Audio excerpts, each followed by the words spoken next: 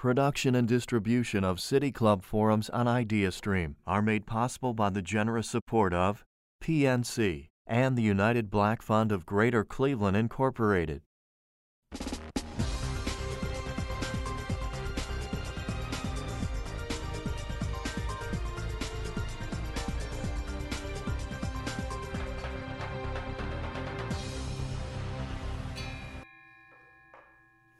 Hello and welcome to the City Club of Cleveland, where we are devoted to conversations of consequence that help democracy thrive. I'm Dan Moulthorpe, Chief Executive here and a proud member, and it's March 19th. You're with another virtual City Club forum, though today we are live from the City Club itself. Big thanks again to our production partners at ideastream for helping us bring the forum back to the City Club. We don't have an audience here today, but we feel really great about being back in this room. It has been a little over 1 year since the COVID-19 pandemic entered Ohio. It was a year and 1 week ago, March 11th, 2020, that the World Health Organization declared COVID-19 a pandemic. A few days prior to that, Governor Mike DeWine declared a state of emergency in Ohio. And on March 23rd, the governor and Health Director Amy Acton issued the stay-at-home order. Non-essential businesses shut down, the economy slowed, much of daily life seemed to stand still. At the time, we were focused on flattening the curve. Remember that? And we did it back in April. Most of the nation did it. But the virus never left. There was a bump of cases in July, and then in November and December, an enormous surge. To date, nearly 1 million Ohioans have contracted COVID-19, and about 18,000 of our neighbors have died. Now, on March 19th, 2021, it is starting to feel as though we just might be at the beginning of the end of this pandemic. Vaccine distribution is accelerating, confirmed cases and positivity rates are declining, schools are returning to in-person learning, and some restrictions are being lifted. In fact, there's a mass vaccination site just down the street at the Wolstein Center on Cleveland State University's campus. They're administering up to 6,000 doses of vaccine every day.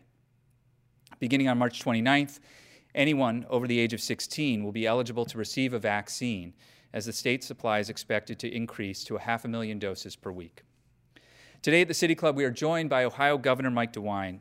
In these last 12 months, no single person has been more important to our daily lives than Governor DeWine. He's joining us to look back at the last year and look ahead to the hard work of recovery.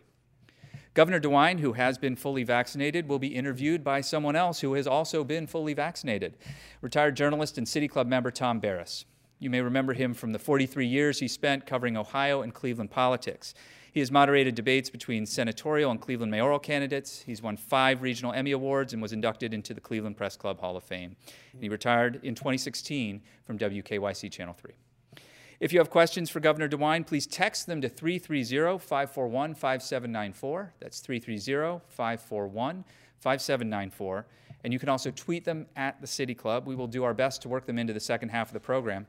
And with that, ladies and gentlemen, members and friends of the City Club of Cleveland, I give you Governor Mike DeWine and moderator Tom Barris. Thanks very much, Dan. Governor, good to see you. Welcome to the Tom. City Club. So you and President DeWine seem to be, President DeWine, Freudian slip. You and President Biden seem to be very much on the same page in regard to looking at the 4th of July as a possible double celebration holiday, both of independence and increasing freedom from the pandemic. Don't know whether you're a betting man, but what do you think is the likelihood of that coming to pass? Well, I think very good, Tom. What's driving this down is the vaccine. We've vaccinated now 2.6 million Ohioans, and we're moving forward, and we feel pretty good about where we are. We have to continue to wear the mask. This is defense.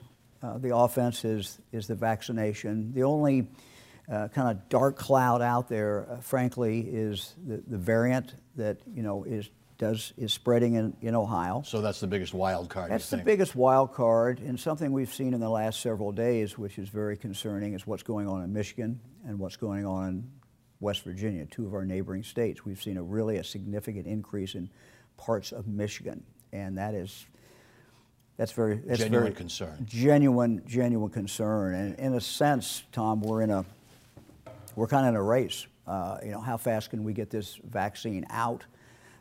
Because the cycle of this has been ups and downs. We've seen the cycle. It's usually a 90-day, 120-day cycle. So the cycle would indicate this should be coming back up. So far, we are still moving in the right direction, but we're concerned. Okay. What kind of job do you think President Biden's team is doing getting a largely Republican state with a Republican governor and a Republican-controlled legislature the vaccine and the help that it needs in a timely fashion? Well, we're one of a handful of states so far that have been awarded the mass vaccination site. They came to us a number of weeks ago and said, we want to put one in Ohio. We started talking with them, came to the conclusion that really the logical place was in Cleveland, and ended up at Cleveland State. We think the Wolstein Center is a great site for this. Mm-hmm.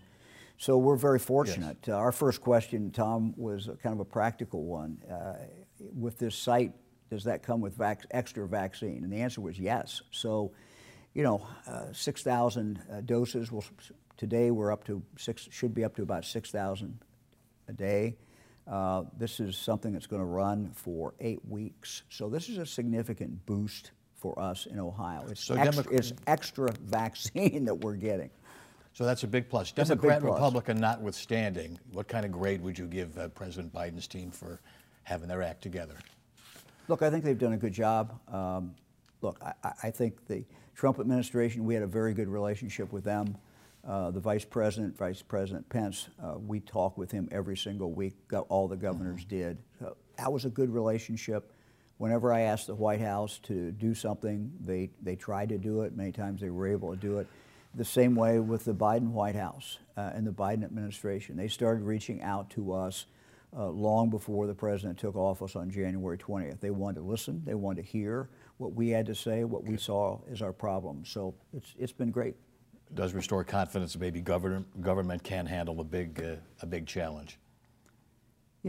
Tom, this is an area where politics just shouldn't have anything to do with this. I mean, we should follow the science. We all have a job to do, and I think everyone gets it. The Trump administration did a good job in working. So the development of the vaccine, Biden team has done a good job getting it out. We work with them literally every day.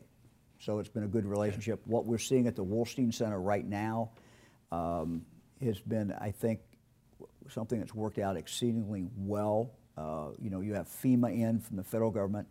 You also have regular troops in. We have our National Guard involved. Our team is involved. The local community has been great. It's good to see a collaboration. It's a real collaboration, and it's working. The most consistent criticism of your vaccine plan, I think, has been that it lacked a central, simple registration system. Instead, you had that frustrating vaccine roulette with everybody trying to get online and check every drugstore and every grocery store and every health center. And we all know what a chaotic situation that was. And even the new statewide central portal, a lot of people say, well, it's just a glorified address book. Do you deserve all the flack that you've been getting on this? And why didn't you go to a central registration system like other states have? Yeah, well, we first looked at this, Tom, and just see what was out there on the market as far as a central registration system. Our team looked at it and came to the conclusion that the ones that were out there on the market were very iffy and they might not work very well. We've seen other states that have tried those and they have not worked very well. So we decided to try to build our own. We have built our own, building it as we go, and we now have a number of the providers. We have a number of providers out there who have signed up for it. It's not perfect. Okay. But you agree there's a lot to be desired here? There is, but this is not a perfect world we're living in. And many states, we've been criticized. Many states, people said, why didn't you come up with a mass vaccination site initially? And the answer is, this is Ohio. This is a different state. We have 7 different major media markets in the state of Ohio. We have 88 separate counties. So what we decided— The landscape is different. What we decided to do is to build a system from the ground up.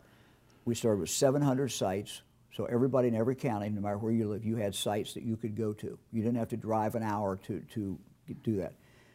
We then took that up to 1,250. Now we're at 1,300. Now we're layering over the top of that, now that we have more vaccine, these mass vaccination sites, not just in Cleveland, but we're doing some state vaccination sites, another 15 around the state. So the experience, Tom, you're right. The experience has been difficult for some people who can't navigate the internet. It's been difficult for people. They've had to go different places. But once they get the registration, once they get it scheduled, people's experiences have been, I think, very, very good. And we avoided what we saw in some other states where people were lined up for 6, 7, 8 hours at a time in the heat or in the cold. So not a perfect system, but it's a uniquely Ohio system. And I wish, look, I wish we could have flipped a switch on day one and gone into a central system, but that was simply not available. Early on, it was apparent that minority groups were not getting their fair share or rightful share of the vaccine. Is there more equity now? What have you done to make sure that blacks, Hispanics, Native Americans are getting the vaccine in the quantities they should? Yeah. It's an ongoing process. We're working very, very closely with the mayors. We're working very closely with the local community. Just to tell you what we've done in Cleveland and Cuyahoga County. With this mass vaccination site, we have set aside several thousand doses every single day and provided access codes basically to about 60 different organizations in the community. Urban League, for example, NAACP. We're working with African American churches, and the goal has been to get their members, minority population, underserved population. We look at this by zip code too, and so we know where the underserved populations are, and to give them access every day. And so they can fill that up to that amount.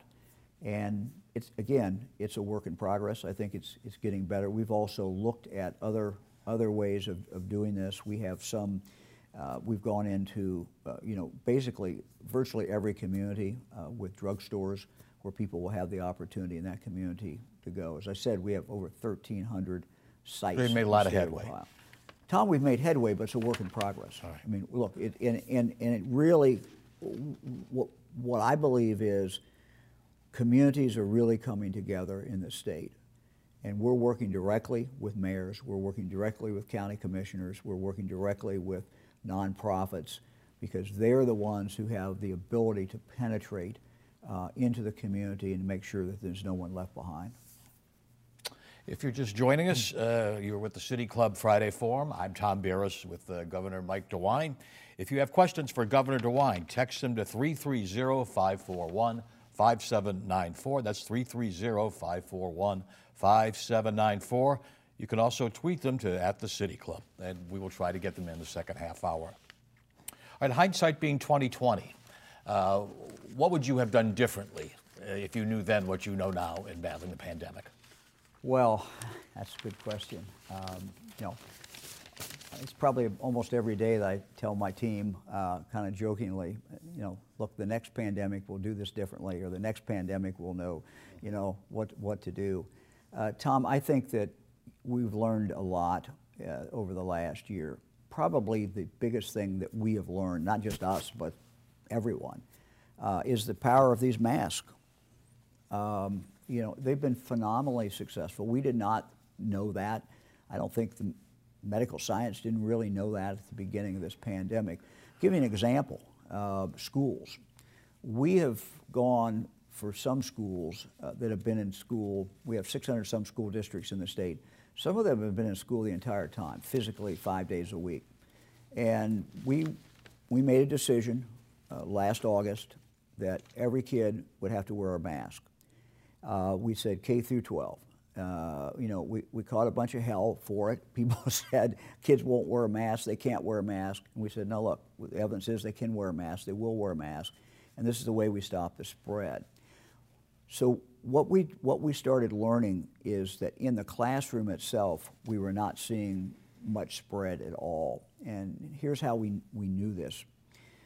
When someone came down with the COVID, and usually they were bringing it from home, and a kid, let's say Sally in class has got COVID, and Johnny's over here, and he's within 6 feet from her in a classroom, and they're all wearing masks. Well, the CDC said, okay, you've got to isolate those kids, any kid who's within 6 feet, even though they're wearing masks.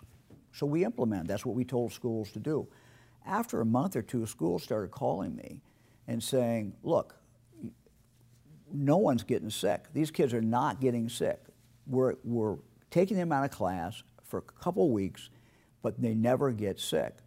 So what we did is we actually did a trial, did a test. We went into 7 different schools, tested. What we found, Tom, was those teachers, those principals were absolutely right. It was not spreading. Even though they were within 6 feet, even though they're sitting there an hour, sometimes 6 hours a day. So the power of these masks is something that we know today that we did not know before. Are there things you wanted to do but thought better of and didn't do because you were worried about political pushback? Yeah, I mean, I don't know, Tom, if I describe it as political pushback. What I would describe it as public acceptance. You know, we had to bring people along. We can only take people as far as they're willing to come, because all of our orders, you know, virtually depend on self-policing, and they depend on people actually being willing to do it. So we looked at this at some point and said, okay, businesses going back in, retail businesses, should they wear masks? And we thought, yeah, that's a great idea. But it became apparent to me very quickly that we were not ready for this. The state was simply not ready for it. We recommended masks, but to actually mandate masks at that time seemed like, I think I described it at the time as a bridge too far. We got further into it, and we were seeing more spread, and at some point we put on a mask order, and we put it on originally in our urban counties that were having the most spread. Then we spread out to all 88 counties.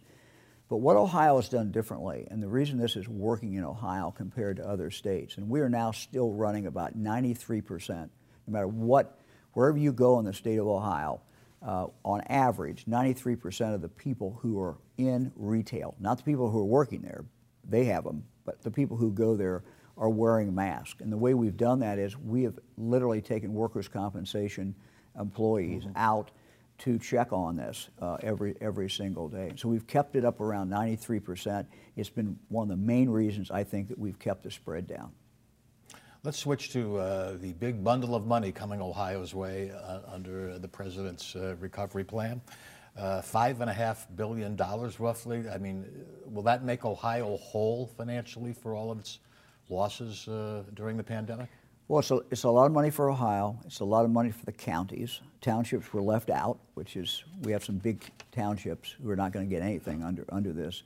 But a lot of money coming into the state of Ohio, a lot of money coming to our schools as well, which is going to be, I think, a real opportunity for schools and for local communities and for the state to look at this and say, how do we catch kids back up?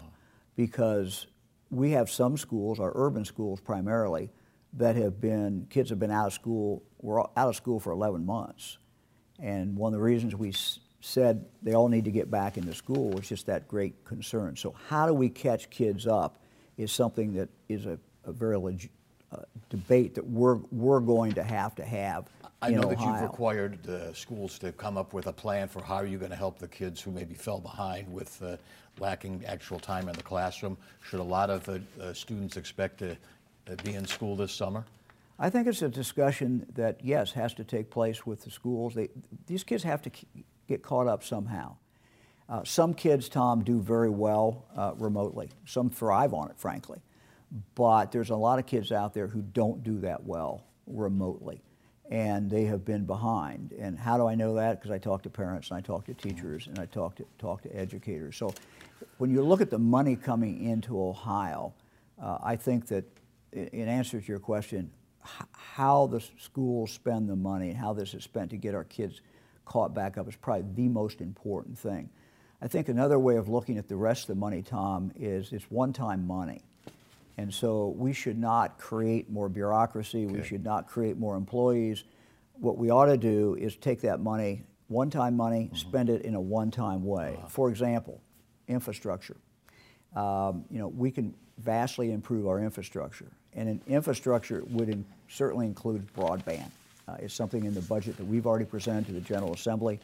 We've got a lot of people in this state who are denied full ability to participate in the state because they don't have, that facility and that ability to do it. I was with the mayor, I don't want to go on too long, but I was with the mayor of East Cleveland 6 months ago.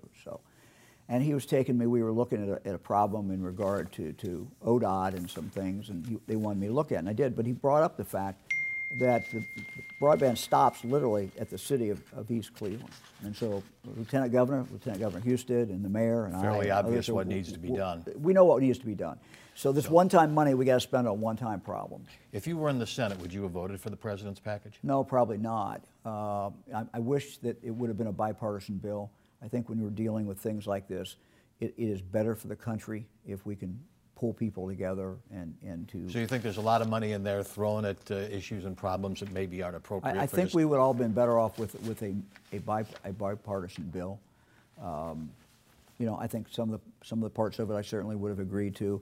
But I'll be candid with you. I'm no longer in the Senate. I'm not studying those bills every day. No. I'm not living it every day. I'm focused on what we're doing in Ohio. Okay, just asking for a visceral reaction there. So, the state is now partnering with the Cleveland Clinic and universities and hospitals here to create a new innovation district for health and pathogen research. Does this seem to be like the right project at the right time that could have a massive impact here in Northeast Ohio? Tom, I can't tell you how excited we are about this. This is a real partnership. And we think about how long have we said that if we get the Cleveland Clinic work together with UH and Metro and Case and Cleveland State, if we get everybody to work together, we could do so much. This is an example of all 5 of those institutions coming together. Significant amount of money coming in from Jobs Ohio, significant amount of money coming in from the state of Ohio, a lot of money coming in from these different institutions. I mean, just to take one part of it, something the Cleveland Clinic is taking the lead in, but the other ones will be involved in, and that's a worldwide pathogen study research. I mean, this is right in the wheelhouse of what needs to be done now. Absolutely. And you're building on, I've always felt that if you can build on the resources you already have, the expertise you already have, and build from there on, it's a great thing. So we're excited about that. We're not only doing something in Cleveland, we have one of the innovation districts in Cincinnati. Yeah. We have one in Columbus as well, and it's very exciting. Politics. Yesterday, you announced election dates for the 11th District Congressional election to replace Congresswoman Fudge. The dates that you announced means that the people in that district are going to have a vacant seat, no representation for 229 days. Is that acceptable? Much too long. Much too long. We consulted with the Secretary of State, Frank LaRose, and he explained, and his staff explained all the lead up that you need. First of all, you got to set a date where people can take out their petitions, and you got to walk through all the way through there. And then towards the end, you've got to have enough time for people overseas for those ballots to be sent out overseas. So when you looked at all that, they came back and made the recommendation of the 2 dates that I came up with.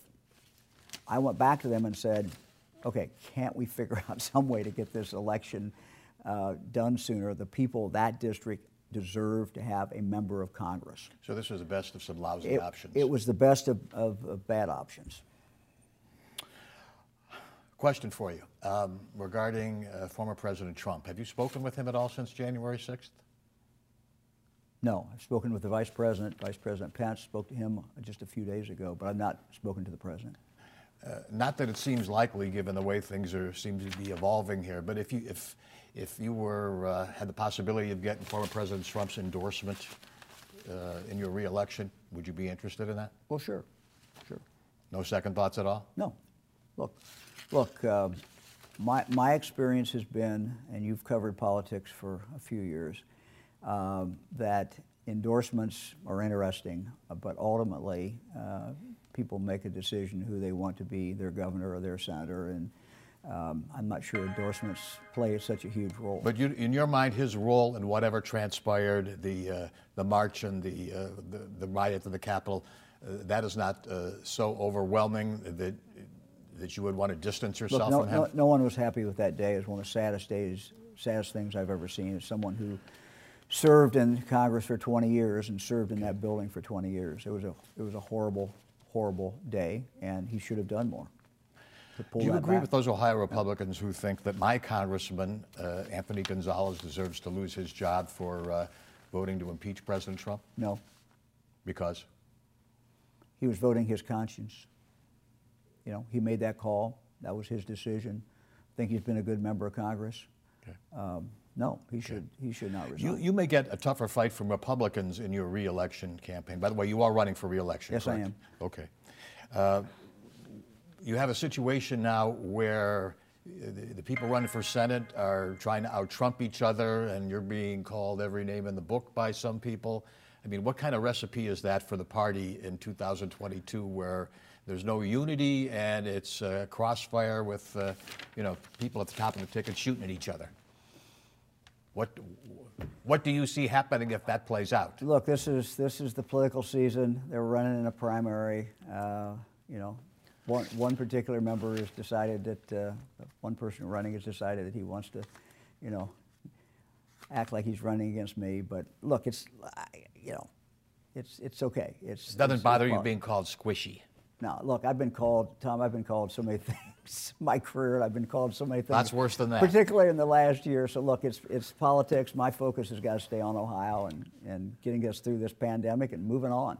Ohio jobs for automakers very much in the news lately. A story about Ford apparently reneging on a deal with the United Auto Workers up in Avon. What are you going to do about that? How are you going to try to intervene? Yeah, we've been talking with Ford about that. They have assured us that the future of Ford, as far as in Ohio, is very good. That the jobs that are there now are not in jeopardy in any way, shape, or form. What we're talking to them about is their future plans in Ohio and what they want to do, and they've assured us that we will be part of that and we'll stay part of that discussion. So that's my job as governor, to continue that relationship. If that deal does not come to pass, was there any state incentives in there that could be at risk or seek a rollback on? Well, I don't think that's going to happen. I mean, we've got no indication from Ford that that's going to happen at all. So we look, Tom, we look to the future. Ford has been a good partner. Ford's important for the future of the state of Ohio. And once we saw the stories, we continued to stay in touch with Ford. And the lieutenant governor, in fact, reached out 2 days ago at my request to have conversation with them. All right. The House Bill 6 First Energy picture just got a lot darker this week with the apparent suicide of lobbyist Neil Clark, one of those who was charged in all of this. Legislature seems to be dithering on what they're going to do or not do with House Bill 6. Are you going to intervene here and try to get something done? I think the legislature is going to pass a bill, and I think that's important. My position has been consistent, going back to the campaign and even before, that nuclear energy should be a part of the mix in Ohio. Our position has been kind of all of the above. We want all different forms of energy. We cannot, currently, with the ability of wind and solar, although they're moving up, carbon-free energy production in Ohio, 90% of it depends on having nuclear energy in the state of Ohio. So we need to keep those plants going. Those are significant jobs. So. Recent Dayton Daily News story traced more than $1 million that came from First Energy that went to an assortment of organizations' campaigns, helping your re-election campaign. The dots here could all be connected in a way that's not terribly flattering to you in some respects. Do you have any thoughts about your association with First Energy? Have you been too cozy with them? Tom, my position on nuclear energy has nothing to do with any campaign contributions. I can take you back to speeches I gave in the Congress in support of nuclear energy. So this was a well-stated position during the campaign. Richard Cordray had a similar position in favor of our nuclear plants here in Ohio. So we've been very, very consistent in that position. There are calls now to have more regulation dealing with so-called dark money, to have more transparency on lobbyist activities. What do you think needs to be done in these areas? Tom, I think the more transparency, the more light you can shed on things, the better. So we do, as we propose any legislation, the United States Supreme Court, as you know, has created the situation. And they've created the situation, and we have to follow. I mean, we live in a country of rule of law, and we have to follow basically the outline by the United States Supreme Court. So we couldn't pass a bill that would violate that. But I'm always for open disclosure, and that's very important. Okay. Final question, back to the pandemic.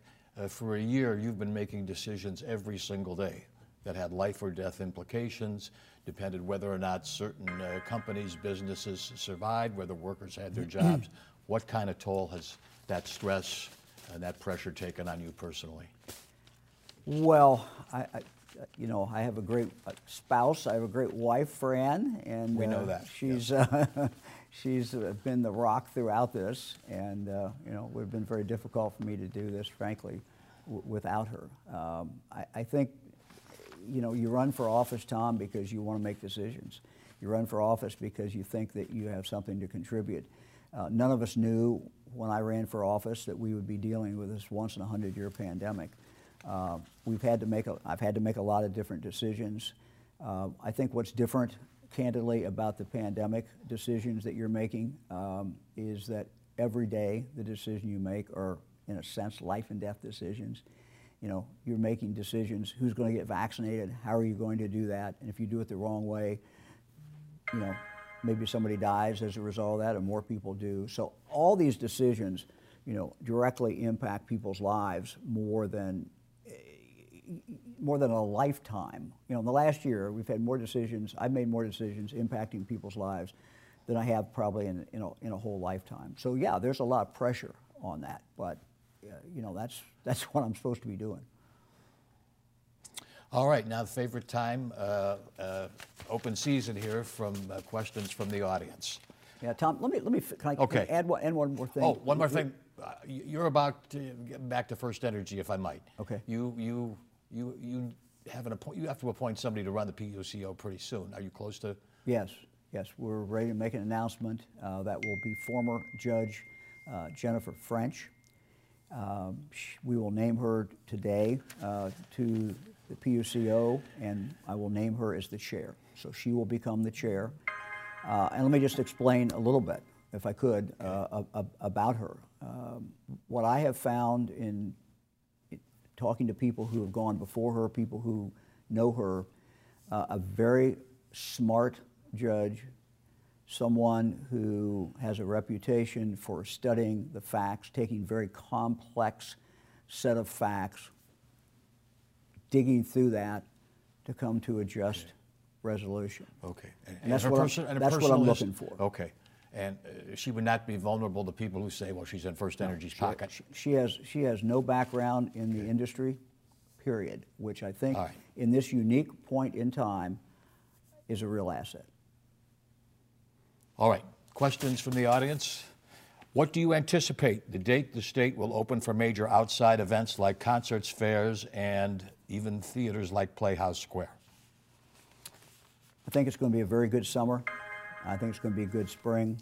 I told the Indians, for example, 30% to start, but I can see as we move into the season further, those numbers should certainly go up. The reason we can do that is because of the vaccine and because people have continued to wear their mask. Mm-hmm.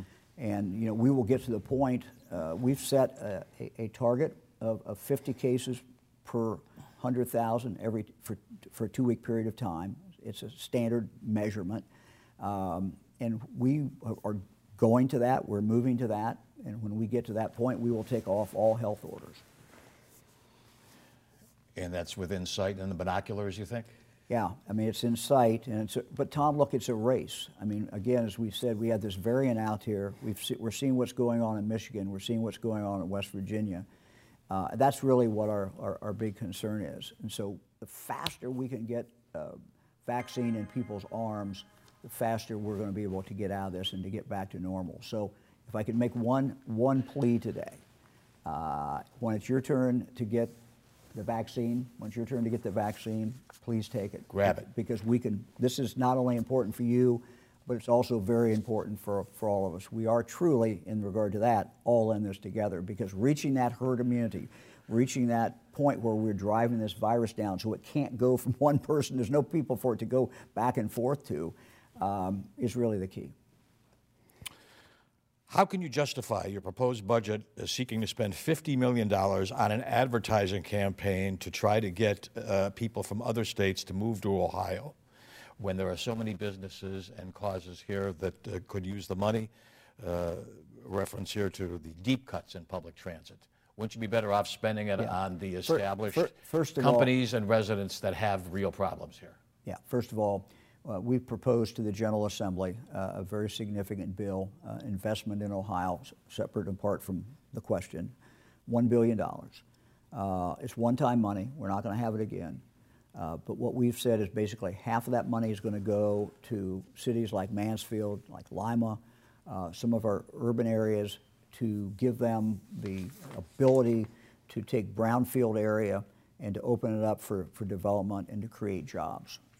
Second part of that bill, about the other half of that bill, that $500 million, is going to go directly back to Ohioans, to Ohio businesses and others who have been hurt by this pandemic. $50 million out of that is what we've set aside and said we want to promote Ohio. I think it's we have, Tom, you've lived here a long time. Whole life. Whole life. You and I both lived our whole lives. We're Ohioans. We don't brag a whole lot, but this is the greatest place, I think, in the world to live. The quality of life, the cost of living, I think it's just a wonderful place to live. We want to share that. And for us to move forward, we have to grow. We have to have more people in Ohio. Our population has been fairly flat now for 50, 60 years. We want to attract the best and brightest people to come into Ohio, because they will be the ones that will create more jobs. And I'll give you one example. We are a net importer of college students.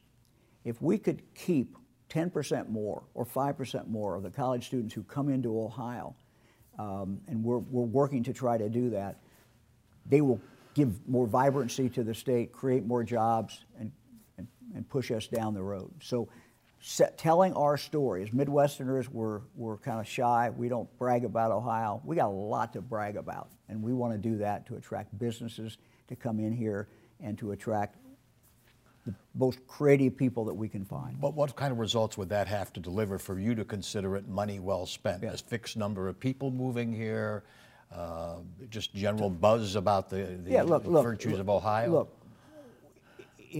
if we can get people to understand what Ohio is like, we're going to have more people moving here, and people who are really people who will do things, get things done. I'll tell you a story. I know you've heard this same experience that I have. You talk to multinational companies who are in Cleveland or Cincinnati or Columbus or Toledo, and you talk to them and you say, okay, you know, how is it when you bring people in here? And what they'll usually say to you is, I was trying to transfer this guy in. He didn't want to come. He said, I don't want to come to Cleveland. I don't want to come to Cincinnati. I don't want to come to Ohio. We got him in here and we couldn't get rid of him. He said, he wants to stay. People want to stay when they get into Ohio and they see what we have. Gun control question. Why did you sign Ohio's Stand Your Ground law instead of pushing harder for the common sense gun reforms that you proposed after the mass shootings in Dayton? Is that plan? Are you throwing in the towel on that plan? No, absolutely not throwing in the towel at all. We have a proposal in front of the General Assembly that will absolutely save lives. There's no doubt about it. And I'll just give you a couple, Tom, a couple of examples. Violent repeat offenders are wreaking havoc in our cities across the state of Ohio. When you talk to chiefs of police, when you talk to mayors, Democrat, Republican, doesn't matter. One of the things that they tell you is there's a small number of people in the community. And if we could target them, go after them when they commit a crime, get them out of here, we will save a lot of lives. Our bill would do that. The bill provides that someone who has a gun, and when you are convicted of a violent offense in Ohio, you no longer can own a gun. Yet we're still finding people who are in the communities who have these guns, and the ability to segregate them out, get them out from us, will save an awful lot of lives. Another example is outstanding criminal warrants. Somebody commits a crime in Cleveland, someone commits a crime in Cincinnati, and it's a serious crime. That should go into a national database.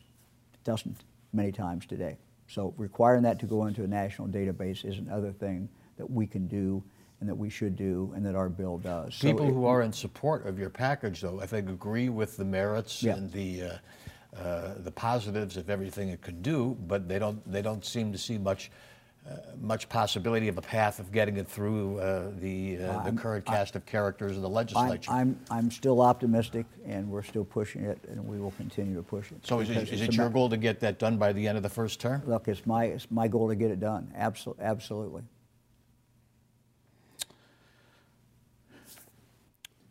Why do you prefer to? This is the choice of language in the questioner here. Why do you prefer to use the rainy day fund as a slush fund instead of helping Ohioans dealing with the pandemic? Well, we're not using it as a slush fund. We've not taken any money out of it at all. We thought we were going to have to. What happened, Tom, was the federal government came in and they're paying a significant amount of the Medicaid funding.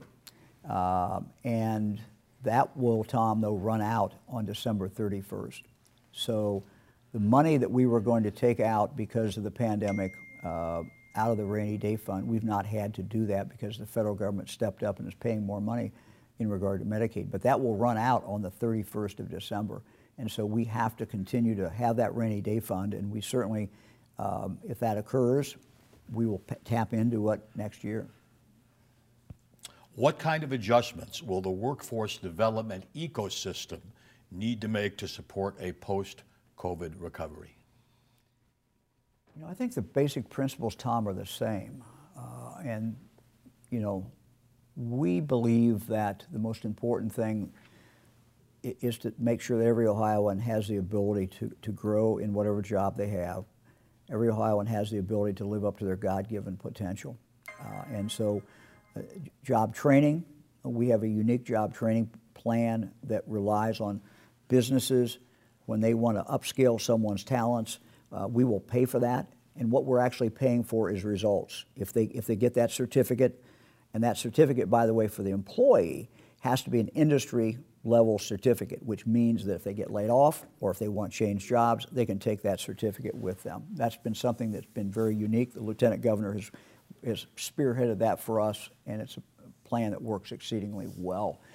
So I think focusing on education, focusing on job training, and talking about education from a broad point of view, from the point of view of pre-K, K through 12, but also continuing education for workers during their lifetime. I'd like to just inject a question here, getting back to worker training and the automotive industry. General Motors' announcement that it plans to go to all-electric cars within 14 years. Thousands of Ohio auto workers are making parts and putting cars together that run on gasoline, worried about their jobs becoming obsolete. What's being done to anticipate that? Well, we've been working with General Motors. As you know, you saw what happened at the battery plant in the Lordstown area.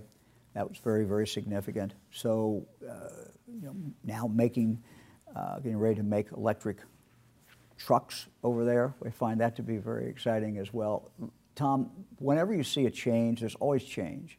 And when you see an industry change, we have to, in Ohio, change with it. We have to be willing to work with those who are looking to the future and looking at more electric as we move forward. We just implemented provision for more money out there for charging stations around the state of Ohio. Ohio needs to be the most friendly state for electric cars, battery charged cars, and that's what we're doing. Do you feel we have a leg up in any way on Yeah, other I states think that already have significant presence from I do. the big car makers? We already have a big presence. We have a good relationship with them. We already see what's happening in Lordstown. We're very happy about that. We have to build on that. As the state turns to recovery, the mental health of older adults who have been isolated at home will be of critical importance. Yet in the latest state budget proposal, there is no new funding specifically for seniors at home. Governor DeWine, you have said that you want to build the public health safety net. So what is the plan to invest state resources specifically for the well-being of Ohio's older adults? Yeah, there is specific money in there for our older citizens in regard to mental health. If you look at the budget for our aging budget, Director McElroy came to us with some very significant recommendations, and we are funding those recommendations in the budget that we proposed to the General Assembly. So there's that. Absolutely correct. We're going to continue to see mental health problems. We're seeing it not only among the elderly who have been isolated, we're certainly seeing it among kids. One of the things, Tom, that we have done in our previous budget and in this budget is set aside a very significant amount of money in our schools in regard to mental health, in regard to what we call the wraparound services, wellness dollars, so that schools have some flexibility, but they have to put that into the things that make sure that the child is actually ready to learn inside the classroom. So you think mental health issues are being properly addressed with the necessary funding?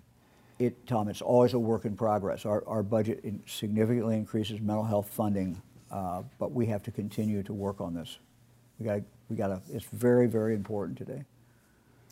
Republican Senate hopeful Josh Mandel is calling on you to lift all mask mandates and COVID restrictions. How do you convince the extreme right wing of your party that mass vaccination centers and the rapid expansion of eligibility to younger Ohioans is a means to that end?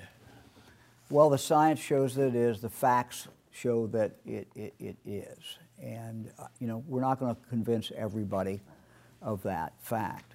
But for anyone who really wants to get back to normal in Ohio, which everybody does, the fastest way to do it is to encourage more vaccinations and to continue to wear masks until we get to that point where we are able to knock this virus down, and we're going to get back to normal. Look, Tom, I look for a summer of county fairs. I look for a summer of festivals in Cleveland and Cuyahoga County and this part of the state, and I think it's going to get back to normal. It's tantalizingly close. We can almost read out and touch it. Look, and here's kind of my football analogy. We're on the 4-yard line. The other guy's 4-yard line. We're driving. Let's don't walk off the field with 4 yards to go. We're almost there. There's been a push by legislatures in other states for more restrictive election laws. What steps is Ohio taking to ensure there is election integrity and to make sure that issues of any possible irregularities do not take place?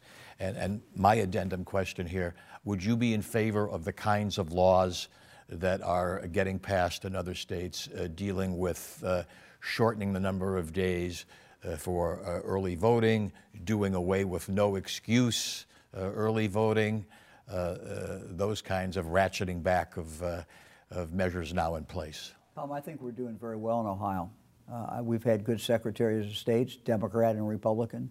Our elections, as you know, are run by Democrats and Republicans all the way down to the county board and then down to the precinct level. When you go in there, there's Republicans sitting there, there's Democrats sitting there.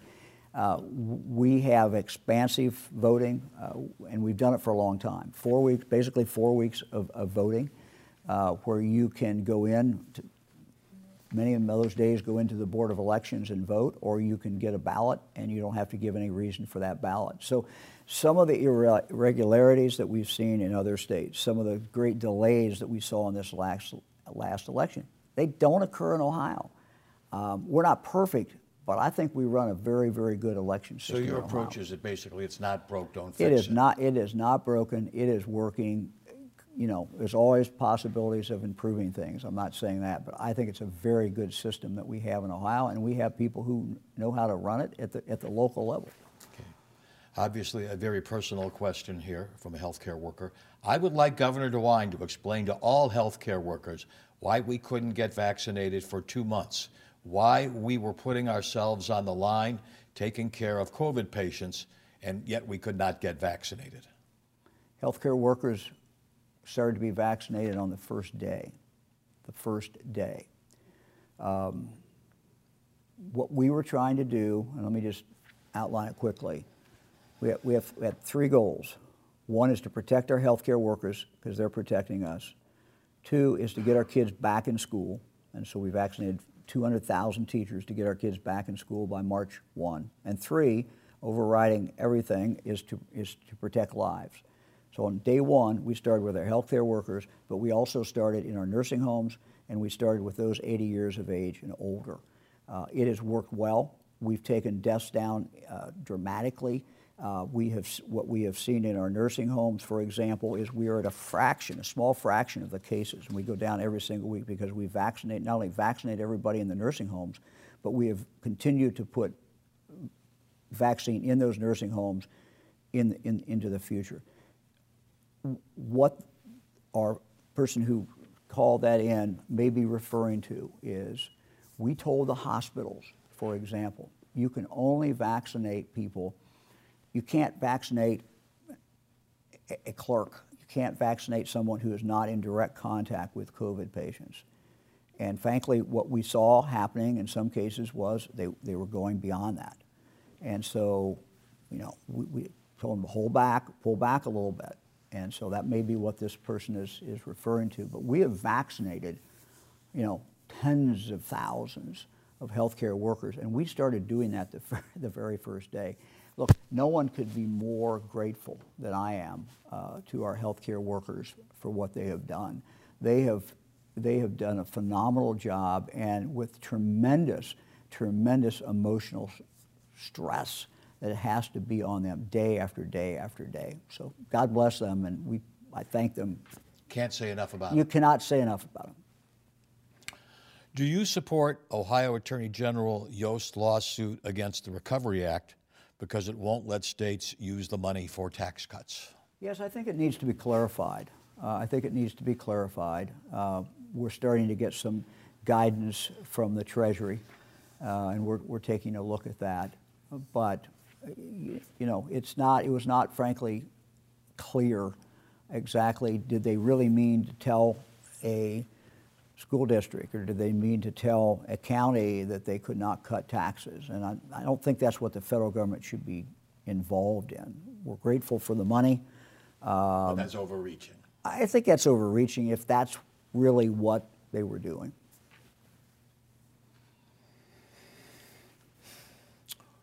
Regarding the 50 cases per 100,000 goal, what consideration will be paid to, quote, probable cases as well as false positives? Look, we're simply following what every other state is following, which is the CDC's recommendations of how to count cases. You know, throughout this epidemic, Tom, there have been skeptics who have said, you know, the numbers are wrong, they're made up. Look, we see the trends. The trends are clear. And when we see cases going up, Tom, and a couple weeks after that, we see people going into hospital going up. So, you know, these numbers, nothing is perfect, but the trend lines are very, very clear. And so when we set it at 50, you know, we were at one point at over 700. We're now at 145, roughly, and that's come down dramatically and continues to come down. So I'm optimistic that we'll be able to get that number down, and we'll be able to get the health orders off. Should Representative Householder be expelled from his job? This is up, first of all, it was up to the voters. They reelected him. Now it is up to the... Well, they reelected him against virtually no Yes, no, that's true. competition. Yes. No, I understand, but it still reelected him. But this is a decision that I look at this decision as the House's decision and not my decision. This is a separate branch of government, and I'm not going to get into that discussion. I think we've hit the finish line here, Governor. I know you wanted to make some walk-off thoughts about an athletic event later today. Cleveland State. Basketball tonight. It's good to have Cleveland State in, and Go Vikings. Go Vikings. You and I talked about that, and it's exciting. So, All right, Governor, thanks very much. Thanks very much for submitting to this random interrogation. And Tom, good to see you again. Thank you very much. Good to see you, Governor. And thank you for joining us for our Friday Forum here at the City Club, here at the City Club, with Governor Mike DeWine, the 70th governor of the state of Ohio. He's been interviewed, as you know, by retired journalist and City Club member Tom Barris. Our forum today is the Annual Bolton Forum on National Politics, which celebrates the lives of Chester Bolton, his wife Frances Payne Bolton, and their son Oliver Bolton. All three family members served in the U.S. House of Representatives, with Frances and Oliver serving simultaneously, making them the first and only mother-son pair to serve in Congress. We're grateful for the support of the Bolton family, which makes our forum possible. Thanks also to members, sponsors, and donors and others who support our mission to create conversations of consequence that help democracy thrive. I'm Dan Moulthrop. Stay strong, stay healthy. Please get the vaccine, my friends. Our forum is now adjourned. For information on upcoming speakers or for podcasts of the City Club, go to cityclub.org.